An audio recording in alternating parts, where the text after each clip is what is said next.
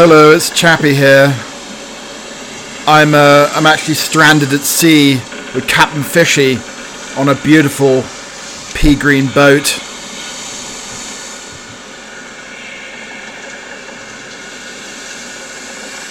Viking, variable 2 to 4, becoming southeasterly 4 to 6 later. Sea state, slight or moderate weather, rain later, visibility good, occasionally poor later. North Ulster, wind northwesterly 4 or 5, becoming variable 2 to 4, then becoming southeasterly 4 to 6 later. Sea state, slight to moderate, becoming smooth or slight, weather, rain later. Visibility good, occasionally poor later. South Ulster, wind northwesterly 4 to 5, becoming variable 2 to 4, then becoming southeasterly 4 to 6 later. Sea state, slight to moderate, becoming smooth or slight, rain later. 40s, wind variable 3 or less, becoming southerly or southeasterly 3 to 5, occasionally 6 later. Sea state, smooth or light, becoming slight to moderate. Weather fair then rain, visibility good, occasionally poor. 4th, wind veering southward 3 to 5, occasionally variable 2 later. Sea state, smooth or slight, becoming slight or moderate. Weather fair then rain, then thundery showers later. Visibility good, occasionally poor. Dogger, wind variable 2 to 4, becoming southerly or southeasterly 4 to 6. Smooth or slight, becoming slight or moderate. Weather fair then rain and showers. Good, occasionally poor later. Fisher, northwesterly 5 at first in northeast, otherwise variable 2 to 4, becoming southerly or southwesterly 4 to 6. Sea state, slight to moderate. Weather fair then rain, no showers. German bite, wind 2 to 4, becoming southerly or southeasterly 4 to 6. Sea state, slight to moderate. Weather fair then rain or showers. Visibility good, occasionally poor later. For all of you fishermen and sailors on the high seas. Yes, Captain. Yes, I'll bring your tea right now. Here we go. Oh, I'm sorry, sir. I'm so sorry, sir. Oh, what a clumsy klutz I am. 1,000 apologies, my dear boy.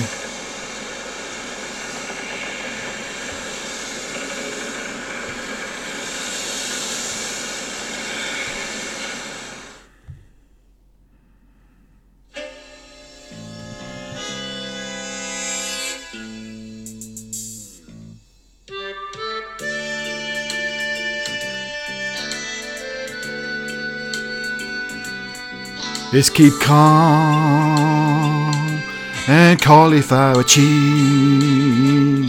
It's keep calm and cauliflower cheese.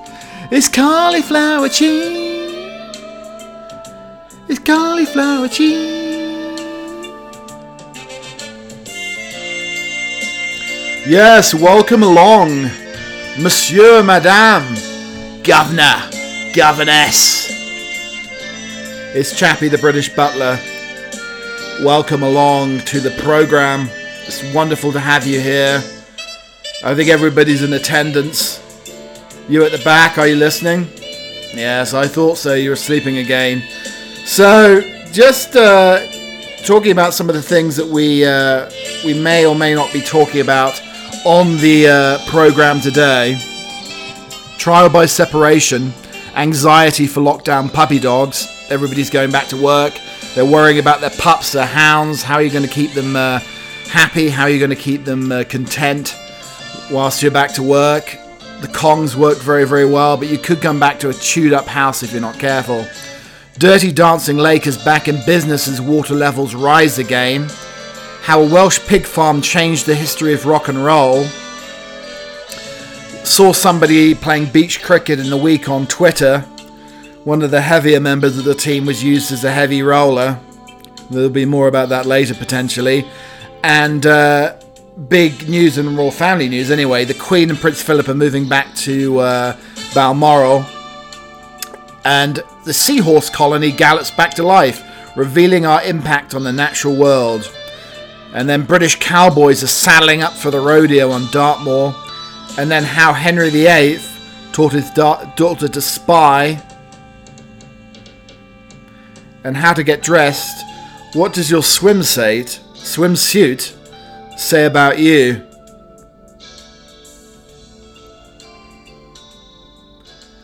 It's lovely to be back again on this whimsical little portal we call Keep Calm and Cauliflower Cheese.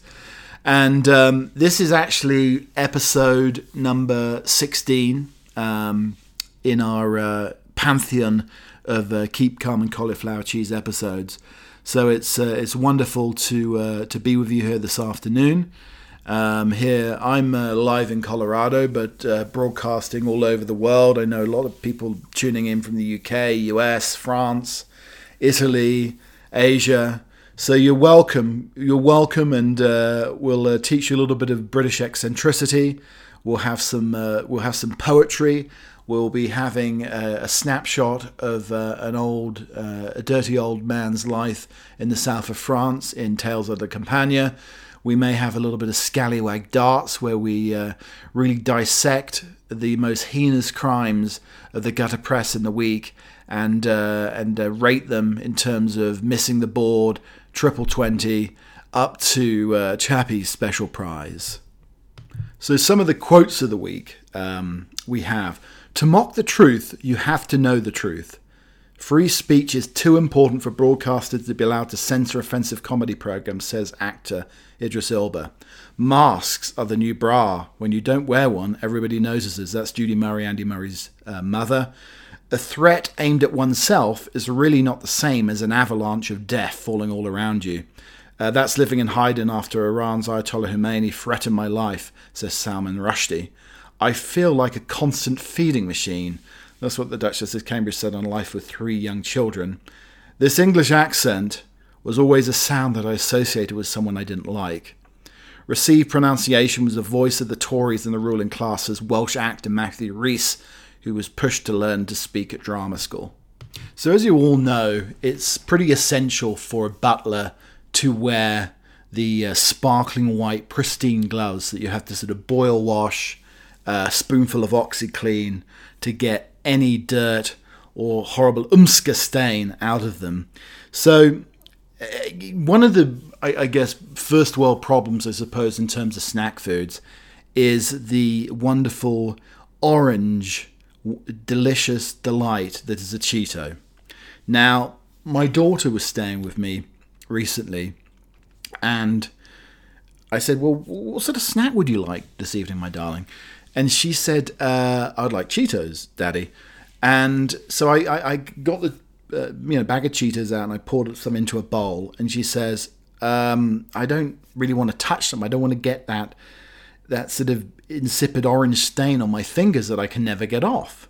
Because all through the week, I was eating some Cheetos, and she says, Daddy, your hands have been stained for 5 hours. I said, well, I washed them, but the stain is still there. So I don't always wear my white gloves around, obviously, around and about. So she suggested, so I gave her the bowl, and I said, well, what are you going to do with that? And she actually moved her, she moved her face down. And firstly, she ate the Cheetos like a pig at a trough, face down. And then I gradually said, well, darling, if we ever go to a dinner party and they're serving Cheetos, they'll think that you're sort of a basic Neanderthal. So she then evolved into etiquette-friendly eating Cheetos with a spoon, which I think was absolutely genius. I thought eating them in like a Cheeto trough was one thing.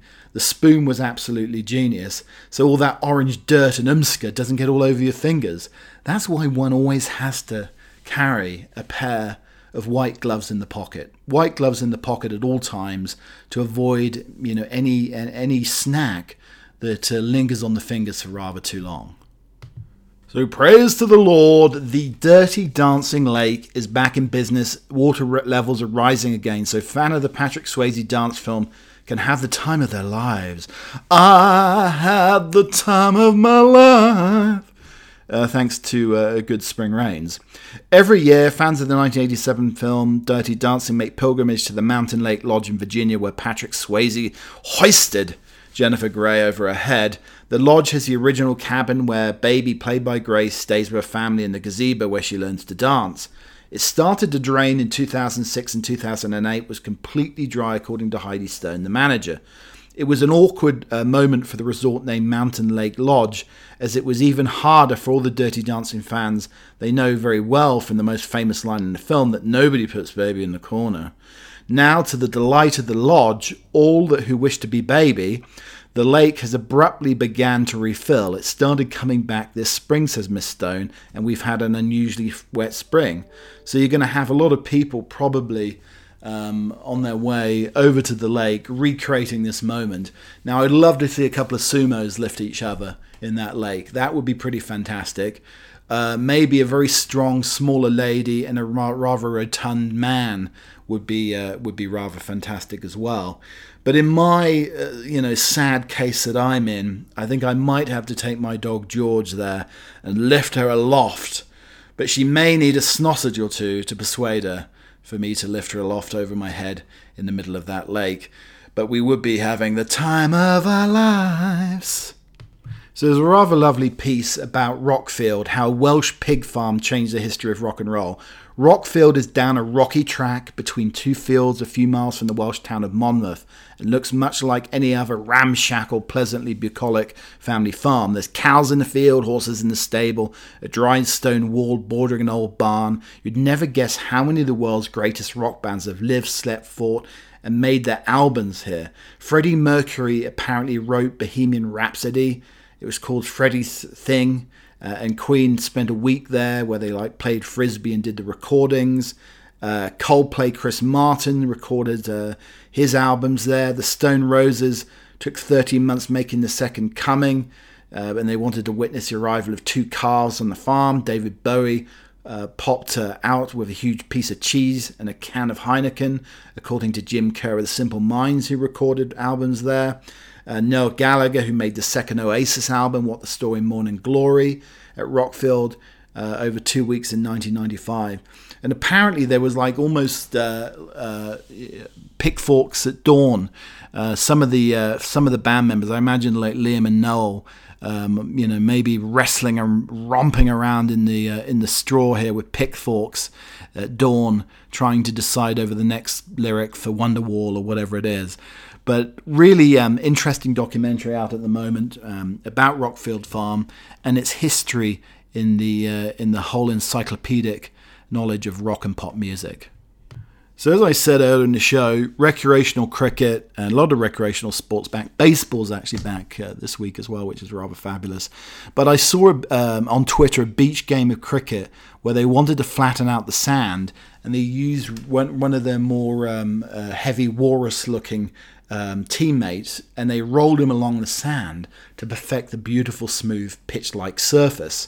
So at least afterwards, after this gentleman, I think he was probably almost like a keg of beer at that point. He was two sheets to the wind.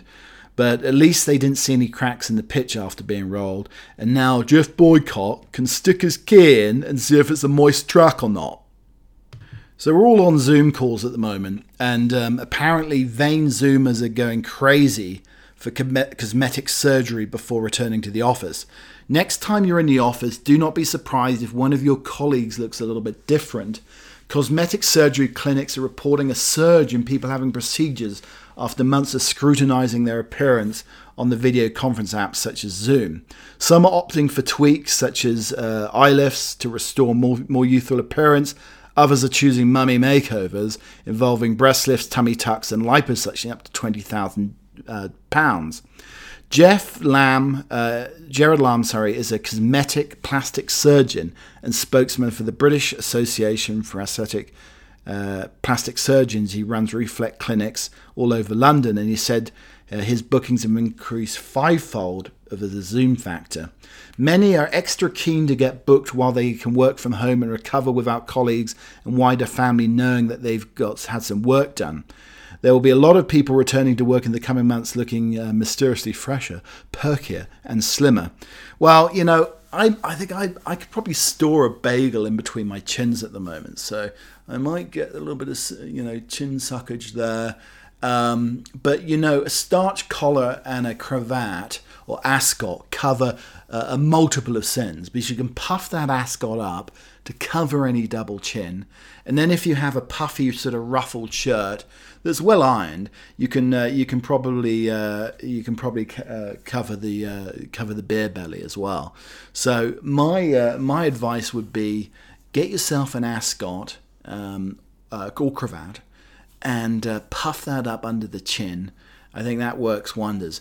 And another thing to probably dissuade people on the Zoom calls is have a portrait of yourself directly behind on the call. So I have a picture of myself and my dog directly behind, so people can see me, and then they see the portrait of me and George. Actually, I think it's Eddie behind me. So that's a rather wonderful trick as well. But my go-to on any Zoom or FaceTime call is that wild boar emoji. It relieves all boredom for those on the call. Seeing like a big, hairy, cartoonish wild boar, very tusky, very hairy, absolutely delicious for a Zoom call. Any old eels, any old eels, any old eels, jellied eels, swimming eels, jelly old eels, jelly old eels, any old eels, any old eels, any old eels. Anyway, so jellied eels, which is an absolute British delicacy. So, the long snake-like things that swim along rivers, we actually fish for them and make them into a jelly-like substance. So, jellied eels cure a pie-eyed Prince William. For some reason, it's the hair of the dog. Others swear by a bacon sarnie to soak up all the previous night's excesses. The future king actually turns to jellied eels after a bender. The Duke of Cambridge revealed that he once tried the East End snack, chopped eels boiled in a spice stock that sets, forming a jelly, as a hangover cure. The Prince William made the surprise admission to former rough sleeper Gary Griffiths during a visit on Thursday to the Light Project Peterborough charity for the homeless. Griffith, a roofer who worked in the restoration of Windsor Castle in 92, remarked on the Duke's trim physique, and he said he needed a bit of pie and mash to fatten you up a bit.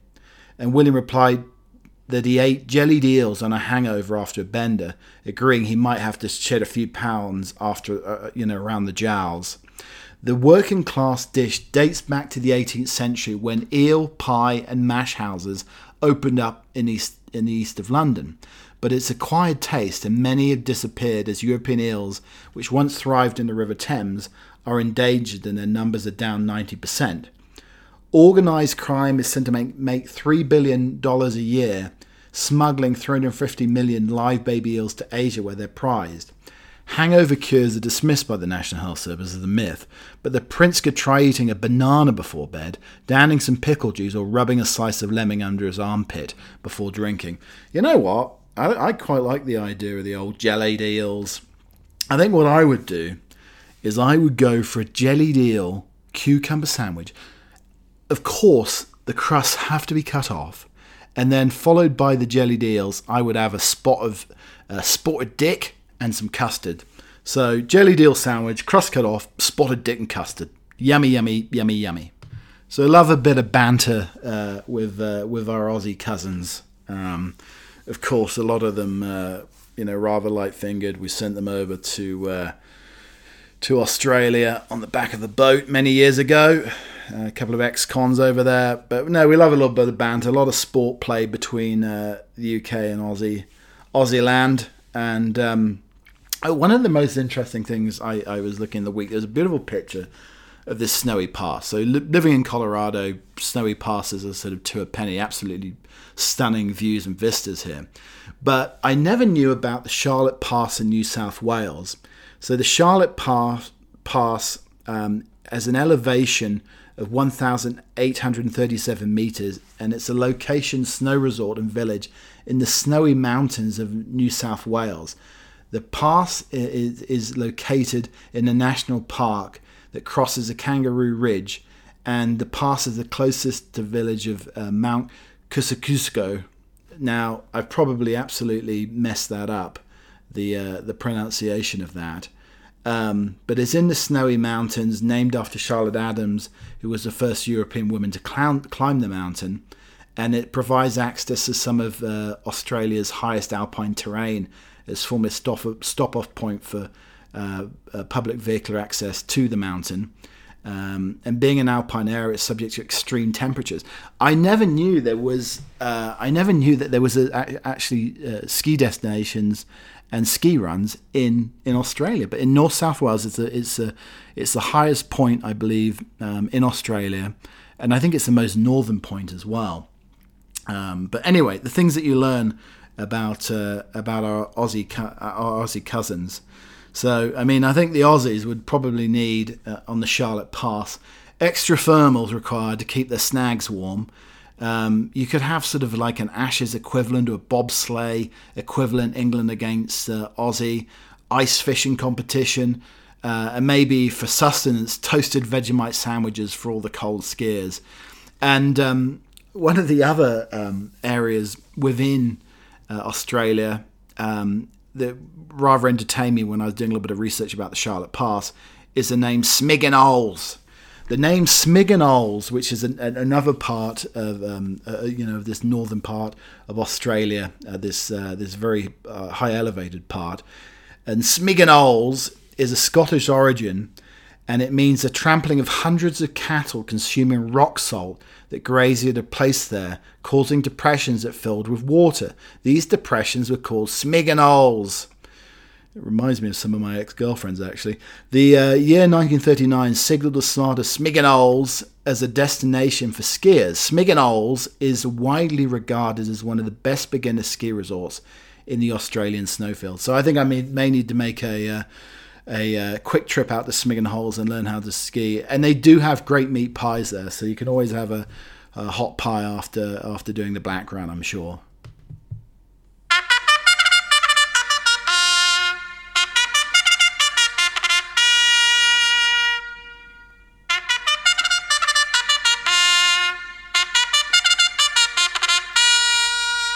We have some fantastic news, ladies and gentlemen. The naked cowboy rules the strip streets of New York. The busker, the naked cowboy, who's in Manhattan, has started welcoming back tipping tourists as holidaymakers trickle back to the Big Apple. So tourists tentatively return to Times Square. The naked cowboy has a novel way of encouraging them to come close for photographs. He says, "Coronavirus, my ass."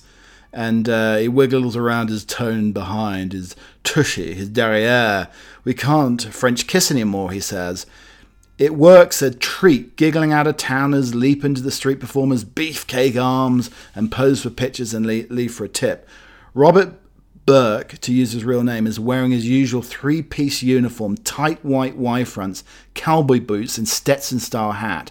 And he's now sporting his face mask as a chin strap, with his guitar slung under his crotch, hiding his breeze, giving him the illusion of nudity. So anyway, it's good that the cowboy is back. Maybe I could become Colorado's naked butler, giving white glove treatment, full table dancing services while serving hors d'oeuvres. But I don't think we could do the flaming at the table flambe. Too much flammable hair on show.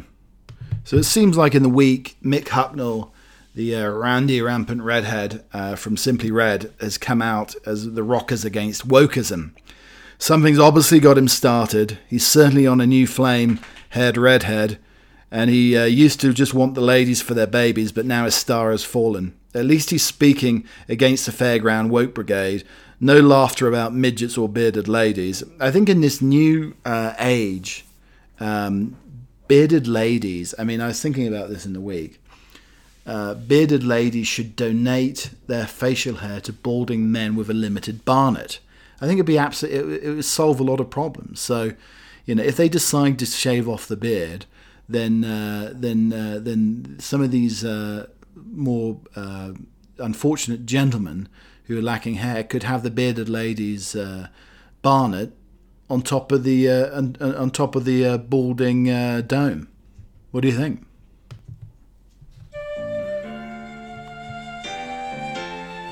So we have a little bit of medieval delving into the Dingley Dell here.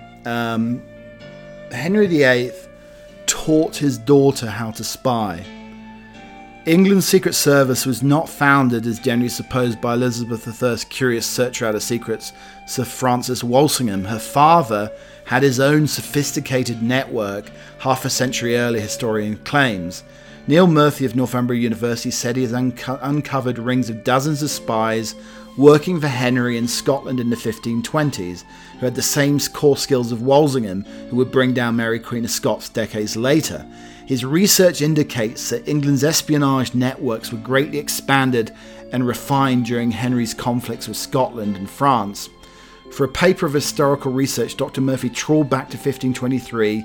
England was braced for a Scottish invasion that threatened to divert their resources for an offence in France. The academic said he was surprised to discover extensive infiltration of the Scottish court, an army of spies, informers, operating in cells and passing on coded messages.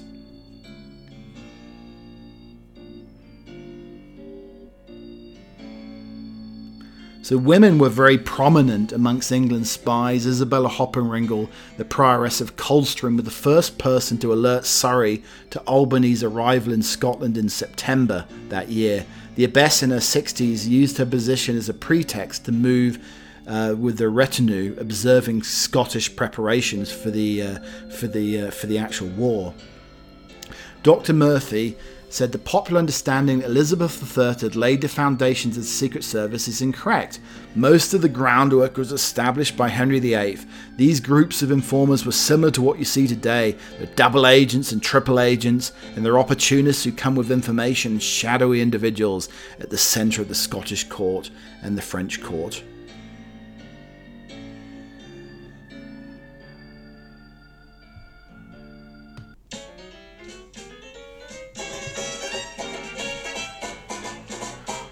Hey, we got some scalawag darts here.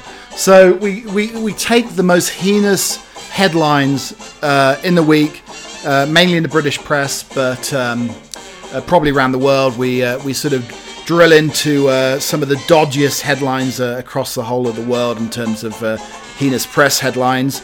So and we basically decide, is it missing the board, triple 20? Is it going to be bullseye or Chirpy's special prize? So I think probably missing the board this week. We've got another latest sighting of the Loch Ness Monster. Yet another sighting of the Loch Ness Monster. It's getting oh so dull indeed. So that's missing the board. And I think also missing the board this week is Panther on the loose, clinging to a park bench, turned out to be a stuffed toy. All right, they're missing the arrows board this week. And I think we have probably our triple 20. Swarm of flying ants is so big it actually shows up on a weather map from space. And then we got a absolutely brilliant bubonic plague, frivolous farting of a bullseye here. Man is fined £450. Fined £450, ladies and mantelpieces, for a provocative fart in front of police officers. 450 of the Greens for a provocative fart in front of police officers. I'm just sort of wondering, you know, what a provocative fart even means. So a man in Vienna has been fined nearly £500 for farting provocatively in front of police officers. Austrian police officers were forced to defend the penalty after the Utrecht newspaper revealed the man had been punished for the offending public decency on June the 5th. Officers argued that the offender was uncooperative and behaving provocatively, which led the officers leading up to the incident. They wrote on Twitter that the man had been sitting on a park bench before looking up at them and letting go a massive intestinal wind, apparently with full intent. So, you know, I'm just thinking about how that would probably sound, you know, if we're actually delving into it here. So you've got your police officers coming over here.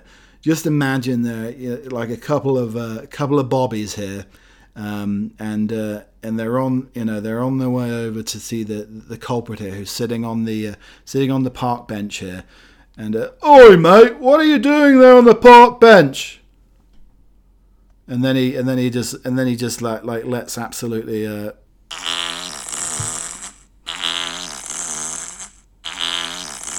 Oi, governor, you're gonna have to come with us. Anybody got any rubber gloves here? And we have Chappie's special prize. Mum drinks sperm smoothies to fight off the coronavirus. So I think she's having a shake for breakfast, a shake for lunch, and then a full evening shag, I would say. Tales from La Campagne. Tales from the French countryside. My rather dastardly, naughty, little impish, cheeky little uncle who resides in the south of France had a trip to Paris apparently recently, with lockdown lifted in 75 destinations. France is actually one of them, and a lot of people obviously are heading to more secluded areas. But apparently Paris, according to him, is ideal.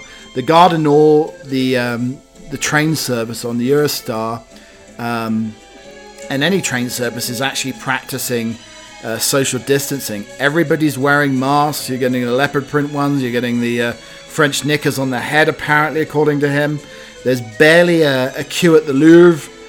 He arrived at his 11:30 slot and quickly got through security.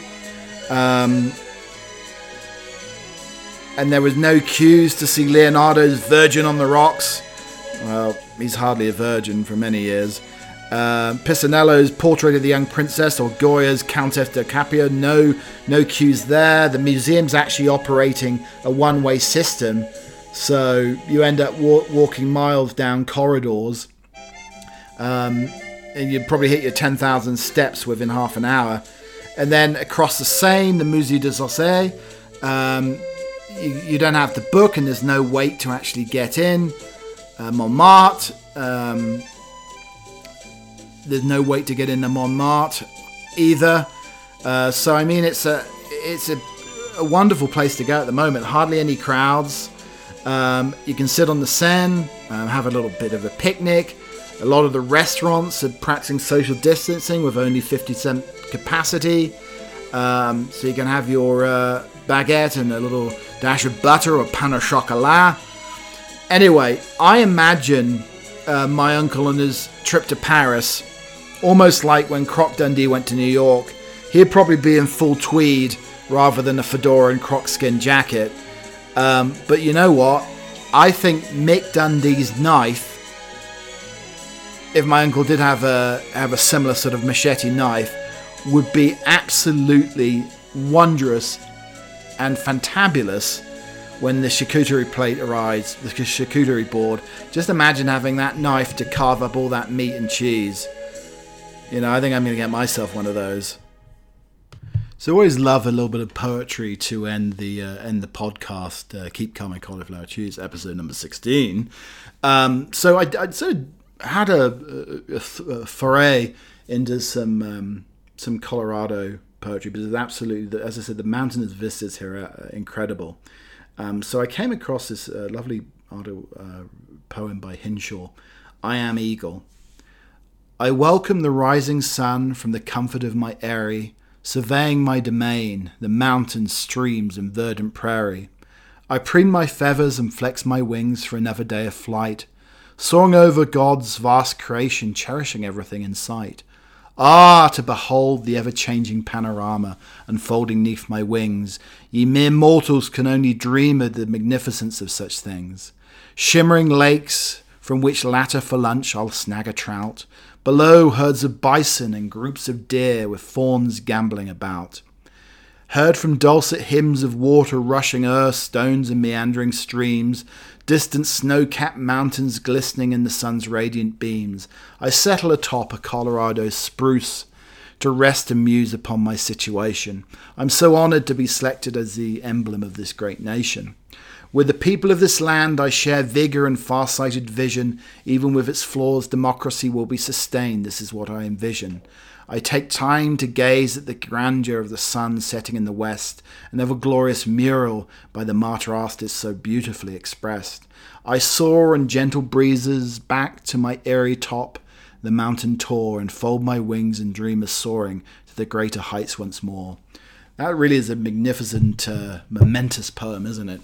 It makes me think of the tale of the trout that's swimming in it could be a Colorado lake or river, and the eagle circling around, almost hypnotic, circling around the lake, and sees the trout floundering, swimming, knowing its fate below. The trout swimming, watching the eagle as it circles, as I said, almost hypnotically, as it swoops and dives down into the lake. The trout jumps out of the water to make life easier for the eagle and is hoisted aloft into the skies, and obviously the end of the trout's life.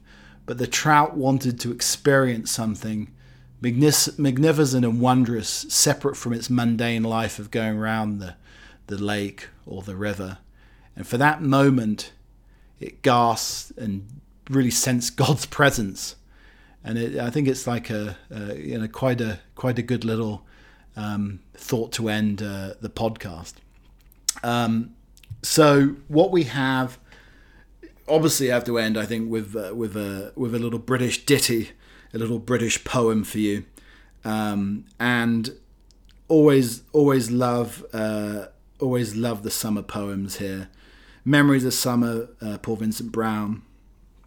Awaken at the dawn of chorus of birds, warm sunlight on my pillow, cumulus clouds in a cerulean sky, fields of golden wheat below, the buzzing of a honeybee as it passes by unseen, the distant sound of a cricket game being played on a village green, a graceful flight of swallows soaring high above the trees, the fragrant scent of lavender carried by a summer breeze, a picnic with my loved one, eating strawberries in the sun, the peaceful sound of a blackbird singing when the day is done. All these fond memories of summer seem to help me in a way when the weather's cold outside on a frosty winter's day. Really appreciate you hosses and hossesses listening to the podcast this week and all your feedback. Keep Cheese at Keep Cheese on Twitter. And I'll be back again in this little portal of whimsy and wonder and nostalgia next week. Thanks for listening into the podcast. On the week where probably the quote of the week, I think, is England cricketer becomes first to break rule in the no saliva on the balls. Cheerio.